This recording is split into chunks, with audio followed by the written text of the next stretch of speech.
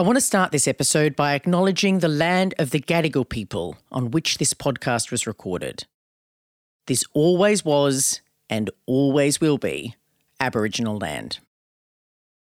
In Australia in 2023, there is something extraordinary happening. We will vote on whether to include a voice for Aboriginal and Torres Strait Islander people in our Constitution. The Australian Constitution doesn't change very often, only 8 times in 120 years.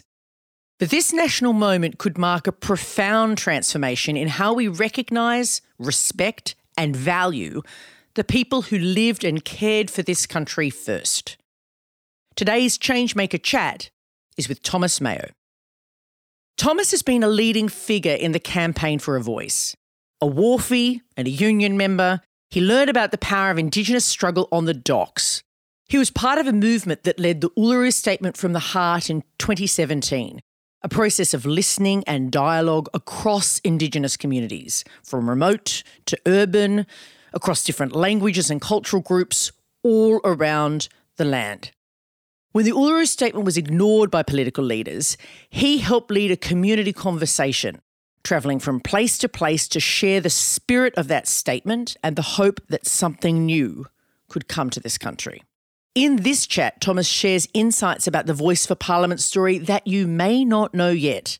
For those of you who are from outside of Australia, this episode offers an insight into a national conversation that could change this country forever. So, let's go. I'm Amanda Tattersall. Welcome to ChangeMaker Chats, conversations with people changing the world. ChangeMakers also produces episodes that are feature stories about social change campaigns. ChangeMakers is supported by the Sydney Policy Lab at the University of Sydney. They break down barriers between researchers, policymakers and community campaigners so we can build change together. Check them out at sydney.edu.au/policy-lab. You can find out more about ChangeMakers on our website, or you could also sign up to our magnificent email list. It's changemakerspodcast.org. So, Thomas, welcome to ChangeMaker Chats.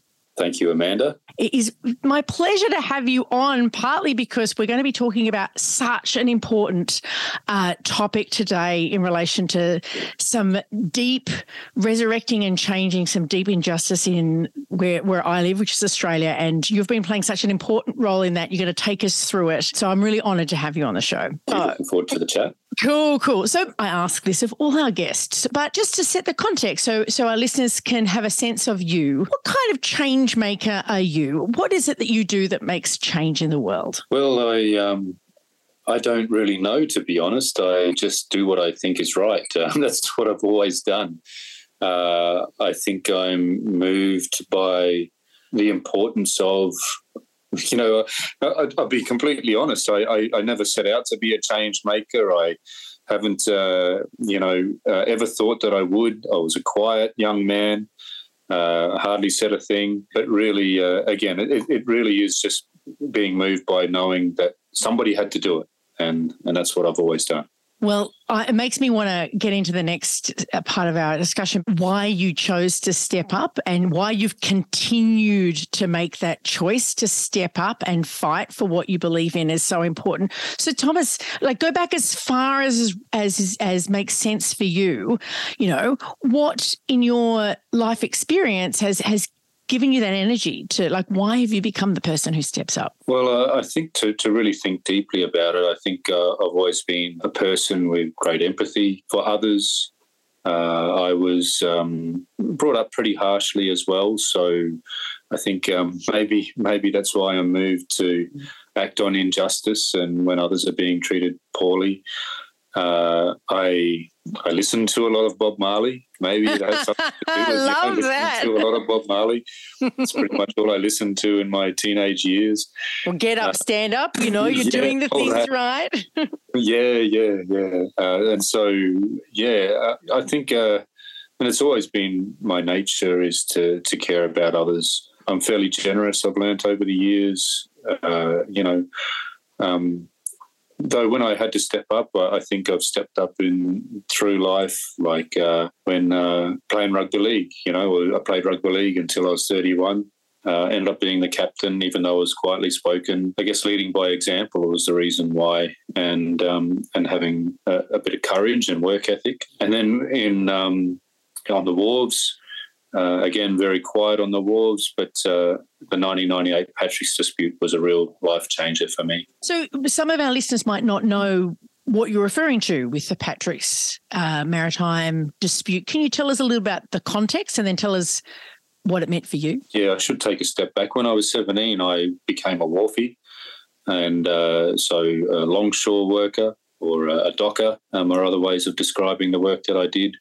And I became a member of the union really quickly. Why did you do that? Why did you join the union? Well, yeah, I wasn't an indoctrinated sort of, my parents weren't unionists, although I know that my dad was a member of the union. My mum was a stay-at-home mother, didn't work while I was growing up.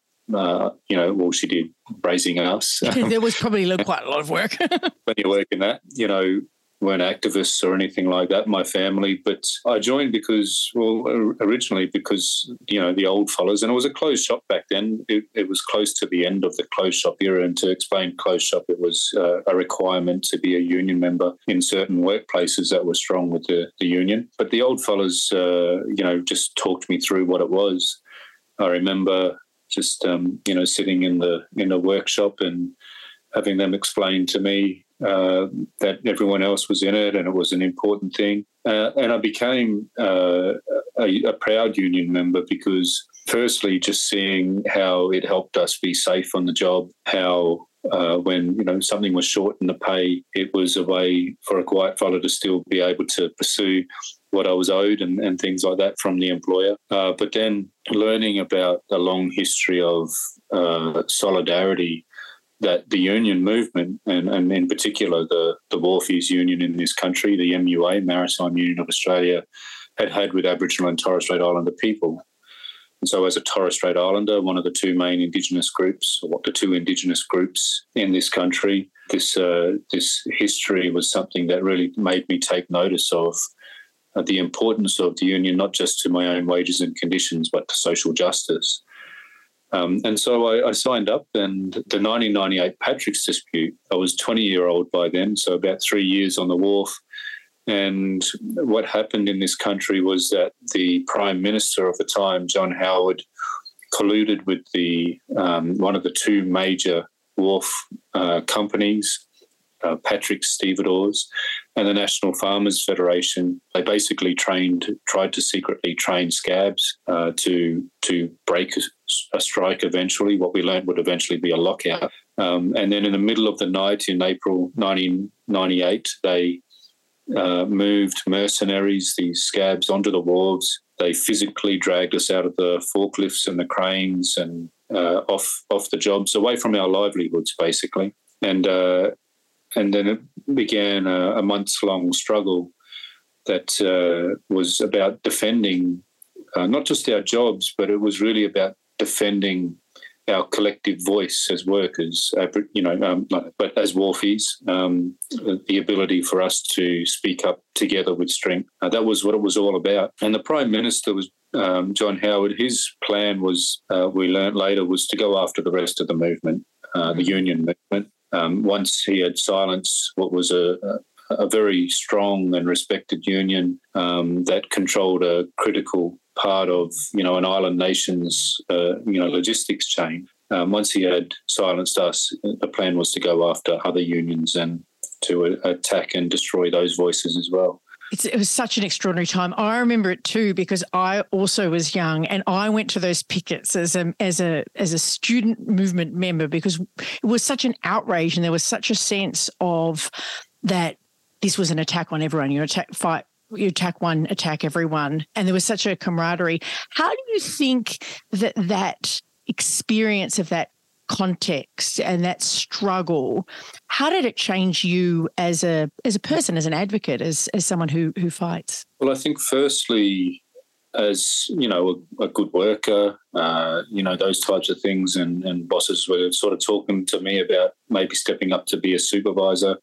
and a manager, it cemented well and truly for me that I was going on the workers' side, and I was going to, I was more interested in being a delegate, representing workers, than I was becoming a manager. I think secondly, it taught me about the value of unity, that unity is more than just a word that you say on the streets or in a meeting. It is something that it requires structure, discipline, the ability to choose your representatives and to hold them to account, the resources behind it to, bring your people together to be able to defend your interests and further your interests. It certainly taught me that as well.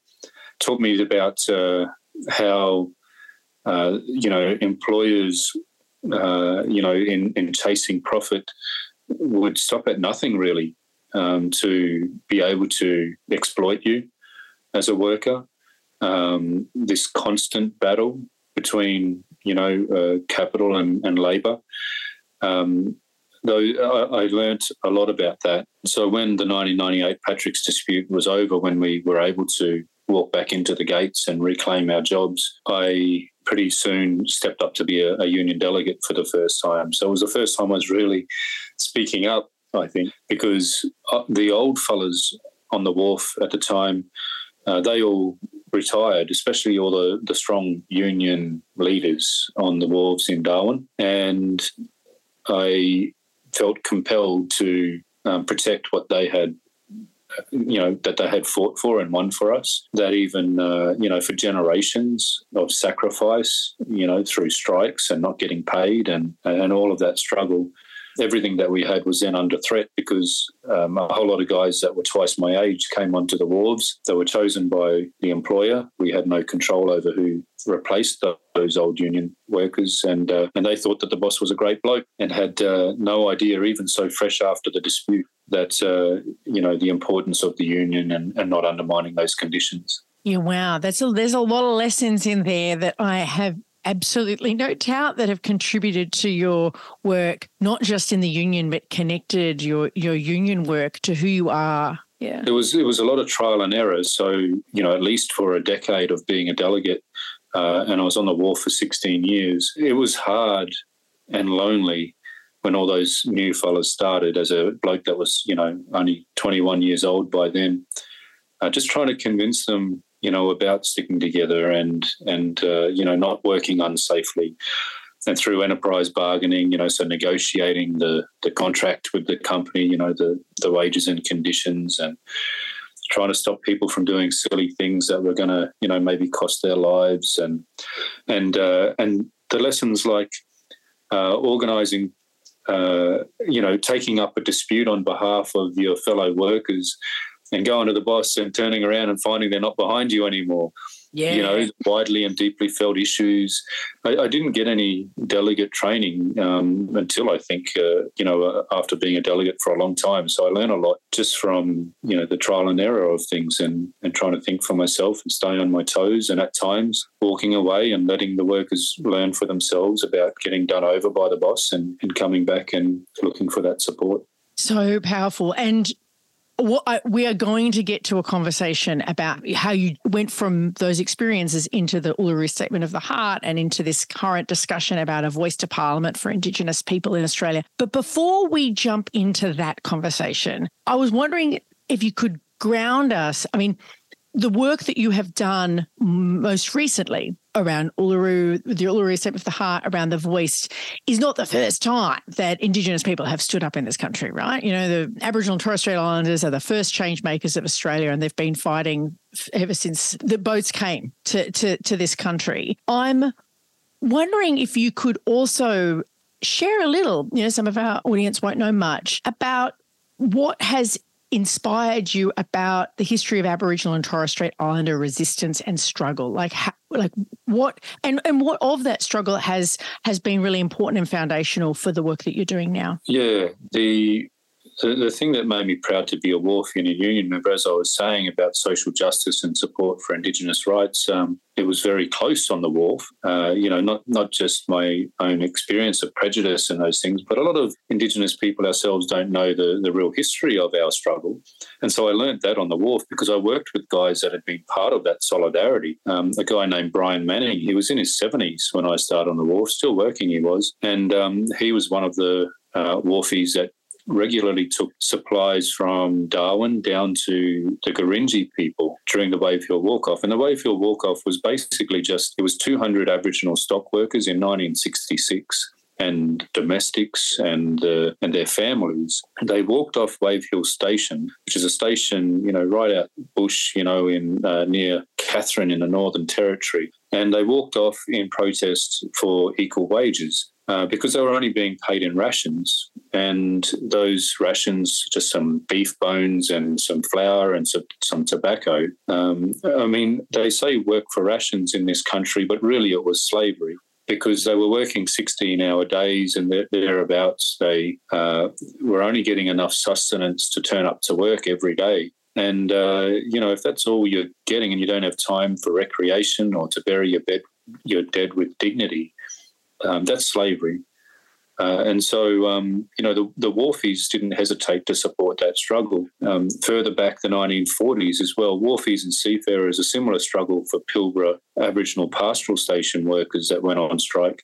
Wharfies and seafarers refused to export cargoes in solidarity to help them get better wages and conditions. And this history, that's how I learnt about a lot of the history of how we were change makers as Indigenous people. That, like any other human group, we'd stuck together at times, we'd reached a consensus about what we'd do and we took action. And, that's just a couple of examples. But also similar to how workers stick together, I learned how Aboriginal and Torres Strait Islander people, our elders had established a voice for Indigenous people many times, representative bodies. In the 1920s, the Australian Aboriginal Progressive Association, the Aboriginal Advancement League for CATSI, the NAC and ATSIC. We'd done the same thing, but it was interesting in learning about the next stage of my life and why it was important to pursue the change that we'll talk about in a moment, Amanda,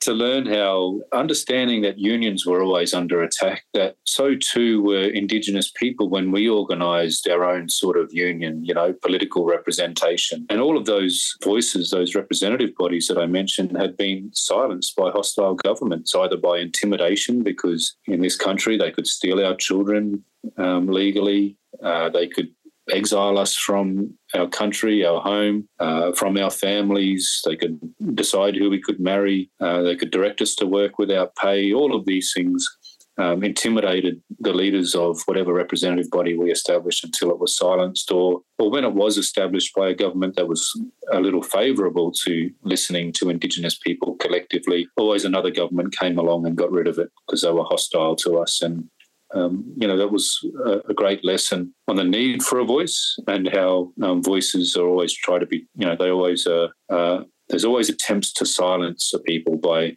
those in power. And also what makes sense why you'd want to have it in the Constitution, i.e. why it's not just knocked out by the next government who comes along, because that has been so much of what it's a weakened voice in the past. That makes a lot of sense. It does. And that's what brings us to the Uluru Statement from the Heart, which is what I'm working on. And where Australia is going to a referendum soon to consider the question of if an Aboriginal and Torres Strait Islander voice should be enshrined in the Constitution. And a lot of what I talked about wasn't just learnt on the wharf, but it was learnt in a process of 12 regional dialogues that we're covering the entire continent and adjacent islands, where we considered those lessons from the past and then brought it together, looking to our future in a statement that was truly a consensus position of Indigenous people. Hey, Thomas, can you tell us what it was like at Uluru? Tell us a little bit about what that experience was like. Yeah, so Uluru, it's in the heart of the country. They say it's, Uluru is a massive rock in the middle of the desert, surrounded by an ocean of ochre, a very spiritually powerful place, and anybody that goes there can feel it. And so we had delegates elected from the regional dialogues that I mentioned around the country. And we came together at that sacred place, and our job as representatives was to bring the priorities that had been determined in those dialogues together, and with the hope of reaching a national, a consensus position on what steps we wanted the nation to take with us. And it was a high tension meeting. It was hard because we came, and there was part of the formulation of the dialogues was to ensure that there was a cross-section of views and perspectives. And, Aboriginal and Torres Strait Islander people, like any human group, are not homogenous. We have our different political ideologies even. And so it was tough. We were talking about something that was important to our lives, to our country. It was the rule book of the nation, no less, that we were talking about, the Constitution. And so there was a lot of passionate debate and discussion. Some of our people turned up with banners protesting the whole thing. Their minds were made up before they got there that they did not want anything to do with the Constitution. They had a different set of ideas. There was 270 of us there, and they were around 20. And on the second day of 3 days there, they walked out. So, you can imagine the turmoil, the difficulties. But 250 of us remained and heard the Uluru Statement read on the final morning. It was endorsed by standing acclamation, and that was like it was an electric moment. Just listening to the words read, you could have heard a pin drop in the room. It was a massive room, a huge Aboriginal flag on one side of the room and a huge Torres Strait Islander flag on the other. And we just listened to these words that we'd worked on over the 3 days being read. And just the moment of that acclamation and seeing people crying tears of joy and hope, it was a political feat that I think Australia should celebrate forever, and I think the world in itself should take notice of as something that is truly profound. So profound. I mean, nothing is perfect in political life, but to have created a consensus amongst those people in the room around a direction forward with so much diversity for those who are not across Australia, like we're talking regional and remote and urban, across incredibly different geographies, places, economic status, everything. Like it's, Aboriginal, that beautiful Aboriginal and Torres Strait Islander population is extremely diverse. But you actually carved out through dialogue and discussion a pathway forward. There's so much for others to learn from that. Yeah, hundreds of different unique languages. I mean, really, Aboriginal culture is similar across the country, but it's also different. And it's one of the things that informs us of the ability of our people to negotiate. Now, we're what scientists say is the longest continuous civilization on the planet, over 60,000 years of connection to this country. And to have those unique languages, so many unique languages and different cultures, it's said that we were masters of dispute resolution, really, that we understood, reach agreements and settle differences. And that's Makarrata. That's part of what the Uluru Statement calls for, is the Yolngu word for such a process, coming together after a struggle. And the disputing parties, once a resolution is reached and amends are made, they are closer than before the dispute is the way of it. And the nature of consensus itself is never everything that everybody wants. And I think that's something else that just shows what a great thing the Uluru Statement is and what a great set of words it is. I can recite it if you like. I know you can. I've heard you recite it many times at events.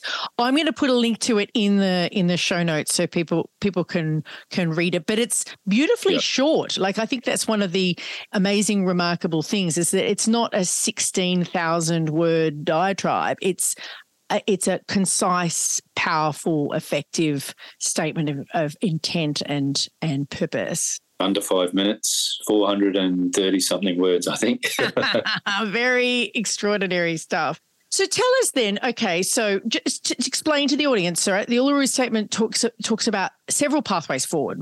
The people are now sort of, in Australia at least, are popularly aware of, there's this voice, there's treaty and truth. How did they manifest, and what did that mean for sort of a pathway for action? We're now talking about voice. How do we get from the Uluru Statement from the heart to the call for a voice? So the Makarrata Commission is to supervise a process of agreement making between governments and First Nations, and treaty is one such type of agreement that's happening here in Australia already in the States and the Northern Territory, and for truth telling to the nation, just truth telling process. And the key proposal is the voice to Parliament enshrined in the Constitution. And the reason for it is that we considered how every other voice had been silenced before, as I was saying. And if the Constitution is the rule book that even the politicians can't change on their own, then if we enshrine it in the Constitution, it puts it out of the reach of hostile governments. And then that gives us some guarantee of consistency, of self-determination over what we say on behalf of our people, the solutions that we have to offer to the unique problems in this country that lead to our life expectancy being almost 10 years less than other Australians. Cause huge gaps in life, in health and education and employment. All of these things, a voice will make a difference. And that's the change that we're trying to achieve now.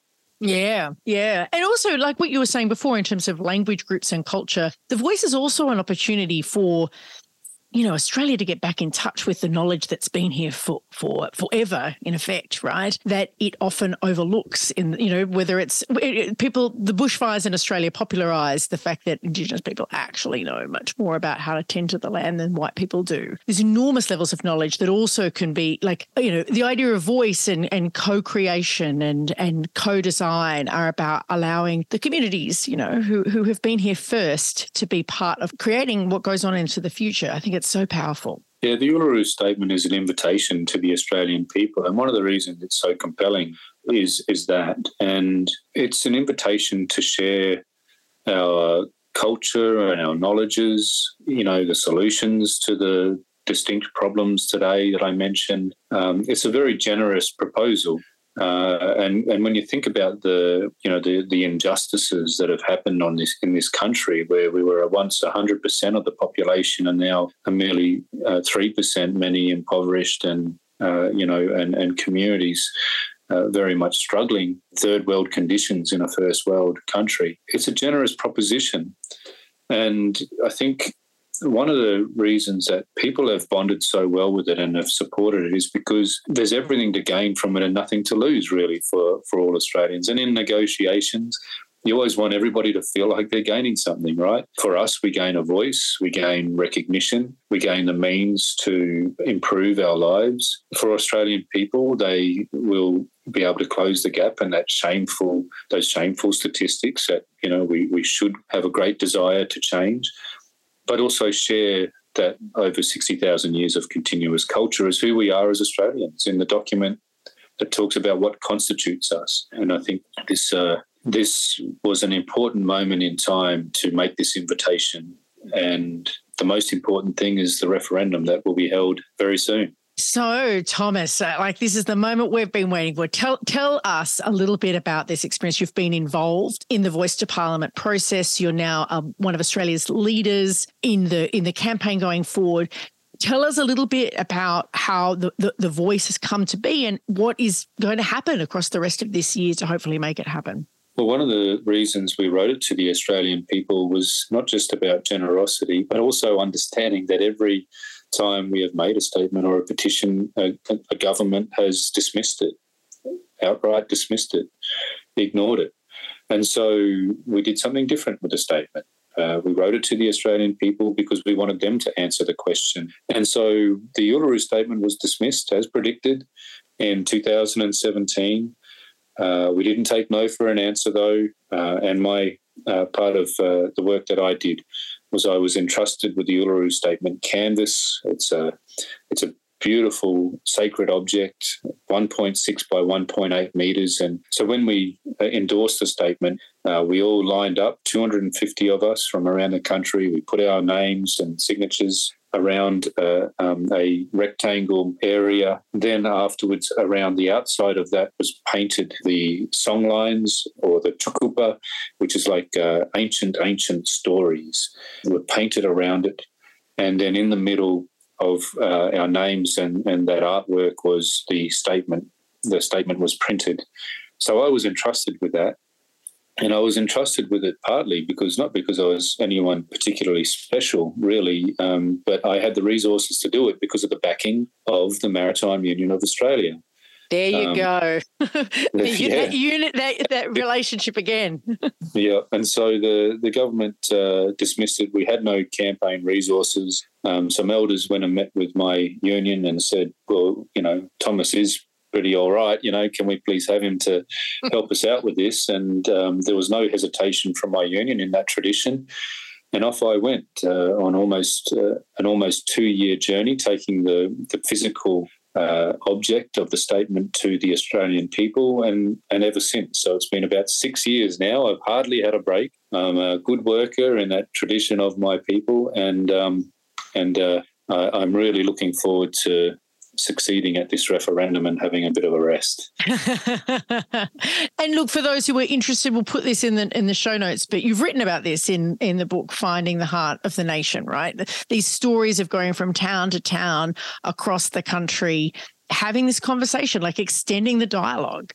Yeah, working very hard, taking the statement all around the country. I reckon tens of thousands of Australians I've spoken directly with in person. And while I was doing that and all the other politics and organising work that comes with trying to create a people's movement and the momentum that we have today, I started to write books as well, which I never thought I'd do as a wharfie and a kid that tended to play up in school a bit. Finding the Heart of the Nation just shares the voices of some of the wonderful Indigenous people that I met on the road with the statement in the first 12 months, and 5 other books since then. We can surprise ourselves. Isn't that cool? When, we had a federal election last year, and on election night, the new Prime Minister, Anthony Albanese, got up and committed to make this voice real.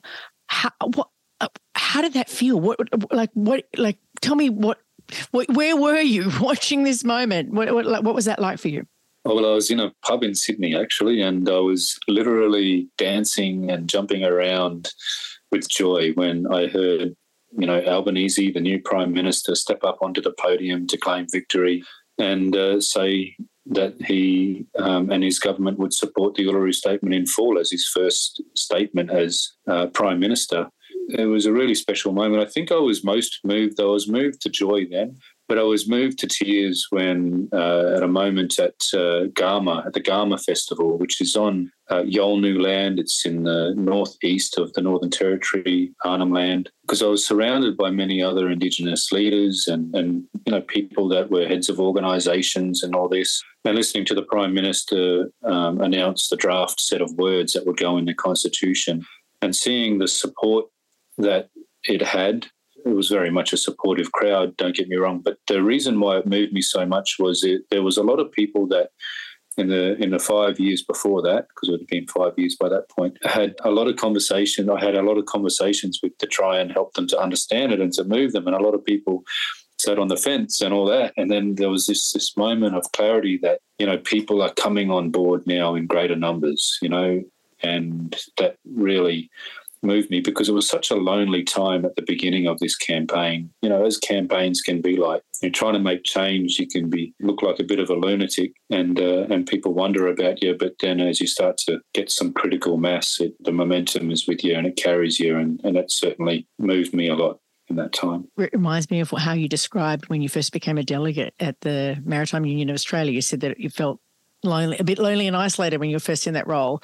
So I guess at least you had the sort of recognition of that if struggle changes things, people come on board. Like, did you ever look back to your past when you're in this sort of fight for your people and draw strength from your earlier struggle? I think writing is a wonderful thing to help you understand yourself and to think things through. And it was when I was writing about myself in Finding the Heart of the Nation, writing about myself for the first time and needing to be a little bit more, I guess, a bit vulnerable in that. It was when I first really sort of thought about what a sort of simple and ordinary story I thought I had. But when you patched it all together, people said, you've got quite a remarkable story and it's interesting, and that surprised me. We are eminently interesting. We just need to look closely, hey? Yeah.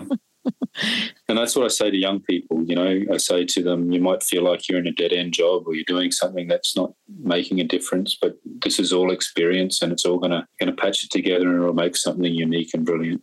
So Thomas, you have listening to this episode lots of people who are change makers. Some of them might think of themselves as environmentalists, others for climate change, others are unionists, others are refugee advocates, right? Like some around the world, but lots of people here in Australia. Why do you think it's important for the people listening to do more than just listen? Like what could they be doing? We've got the voice referendum. It's going to be happening before the end of the year. What can they do to support making this happen? Why is it important? Well, I think to the first part of your question, and it might be a bit cliche, but yeah, follow your heart. Take the opportunities because they lead to something. Believe in justice, believe in change, and that's why people should vote yes. I think I've covered the history of this struggle. I've covered the logic of it. I said there's everything to gain for Australians and nothing to lose by supporting this. And it's not going to cause chaos in our democracy, as the naysayers, the no campaign are saying. A great majority of eminent constitutional experts have said that this is something that's consistent with our democracy. The Solicitor General, so the head sort of legal person of this country, has said that it enhances our democracy. There's every reason to vote yes. But more than that, change makers that are listening to me right now, get out there and convince others. Use the skills that you've learned, through your experience of doing this work, and encourage anyone you can influence to vote yes as well, because we can't fail in this, Amanda. No. We really cannot fail in this. I've talked about what a yes vote does for this country and for Aboriginal and Torres Strait Islander people, all of us as Australians. But what it does if we vote no is that it basically Australians officially saying no to recognising the existence of what truly makes this nation unique, and that's our Indigenous heritage and culture, our beautiful art and song and language and all those things, and just dismissing it as if it doesn't exist, and saying no to just the fairness of listening to a people before decisions are made about us. It's a harrowing thought to think of Aboriginal children, or teaching any child that we've failed at this, and that's the legacy that we leave them. I think it'll kill our people, to have been dismissed and ignored so officially by this country. We just cannot afford to lose. Listen to this, people. We need to, Aboriginal people and Torres Strait Islander people need our solidarity now. No more bullshit. This is a time for action and support, love and heart. Yeah. And no more better ideas, right? Sure, you might have an idea, but Indigenous people have said this is the next step. Yeah, you guys have done that work. I don't care if you think that we should have asked for senators or if we should have asked for a treaty first and all this. Indigenous people, the to be recognised, have said this is how we want to be recognised. Yeah. And the very first thing that you always do, understanding as a trade unionist, is you always establish your representative structure before you go and get change. Otherwise, you're just a rebel. And so now's the moment, get behind it and make it happen. Well, as you said, what you learnt from the union early on in the Patrick's dispute is you pick a side, we're with yes, and that we create the structure for delivering it now and forever. Like, actually, these lessons are true from that dispute as they are true for this dispute. It's been a constant battle for Indigenous people in this country, and this is a step to be able to make it, to change it. It'll always be struggle. There'll always be a need for change, but under this context, there'll be the recognition and a legitimate voice for people at the decision-making table, which has been absent since white people invaded. Correct. Well, Thomas, I wish you the best, but I don't mean that in the sense that I'm not also wishing myself a good old fight around this thing too, right? So solidarity, and thank you for sharing your struggle. And I hope, listeners, that this conversation is stirring something inside of you and inviting you to think about what can you do to make the Voice for Parliament real. So thanks, Thomas. Thank you, Amanda. The final words of the Uluru Statement are: we invite you to walk with us in a movement of the Australian people for a better future. Let's do it. Let's do it indeed. Thank you so much. ChangeMakers is hosted by me, Amanda Tattersall. Remember to subscribe to this podcast to catch all of our episodes. This is Series 7, so there's plenty to be inspired by in our back catalogue. If you want to know more about The Voice, check out our show notes, which are full of links and details to Thomas's books, as well as how you can get involved in the work. Our digital producer at ChangeMakers is Lachlan Hodson. Our audio producer is Jules Wookera. Our series sponsor is the Sydney Policy Lab at the University of Sydney. They break down barriers between researchers, policymakers and community campaigners so we can build change together. Check them out at sydney.edu.au/policy-lab.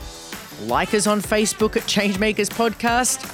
We're on Twitter at ChangeMakers99 and I'm on Twitter at Amanda Tats with 2 T's. Check out changemakerspodcast.org for transcripts and updates on all of our stories. And don't forget to take a look at the video content from our organising school if you'd like to take a deeper dive into the art of changemaking.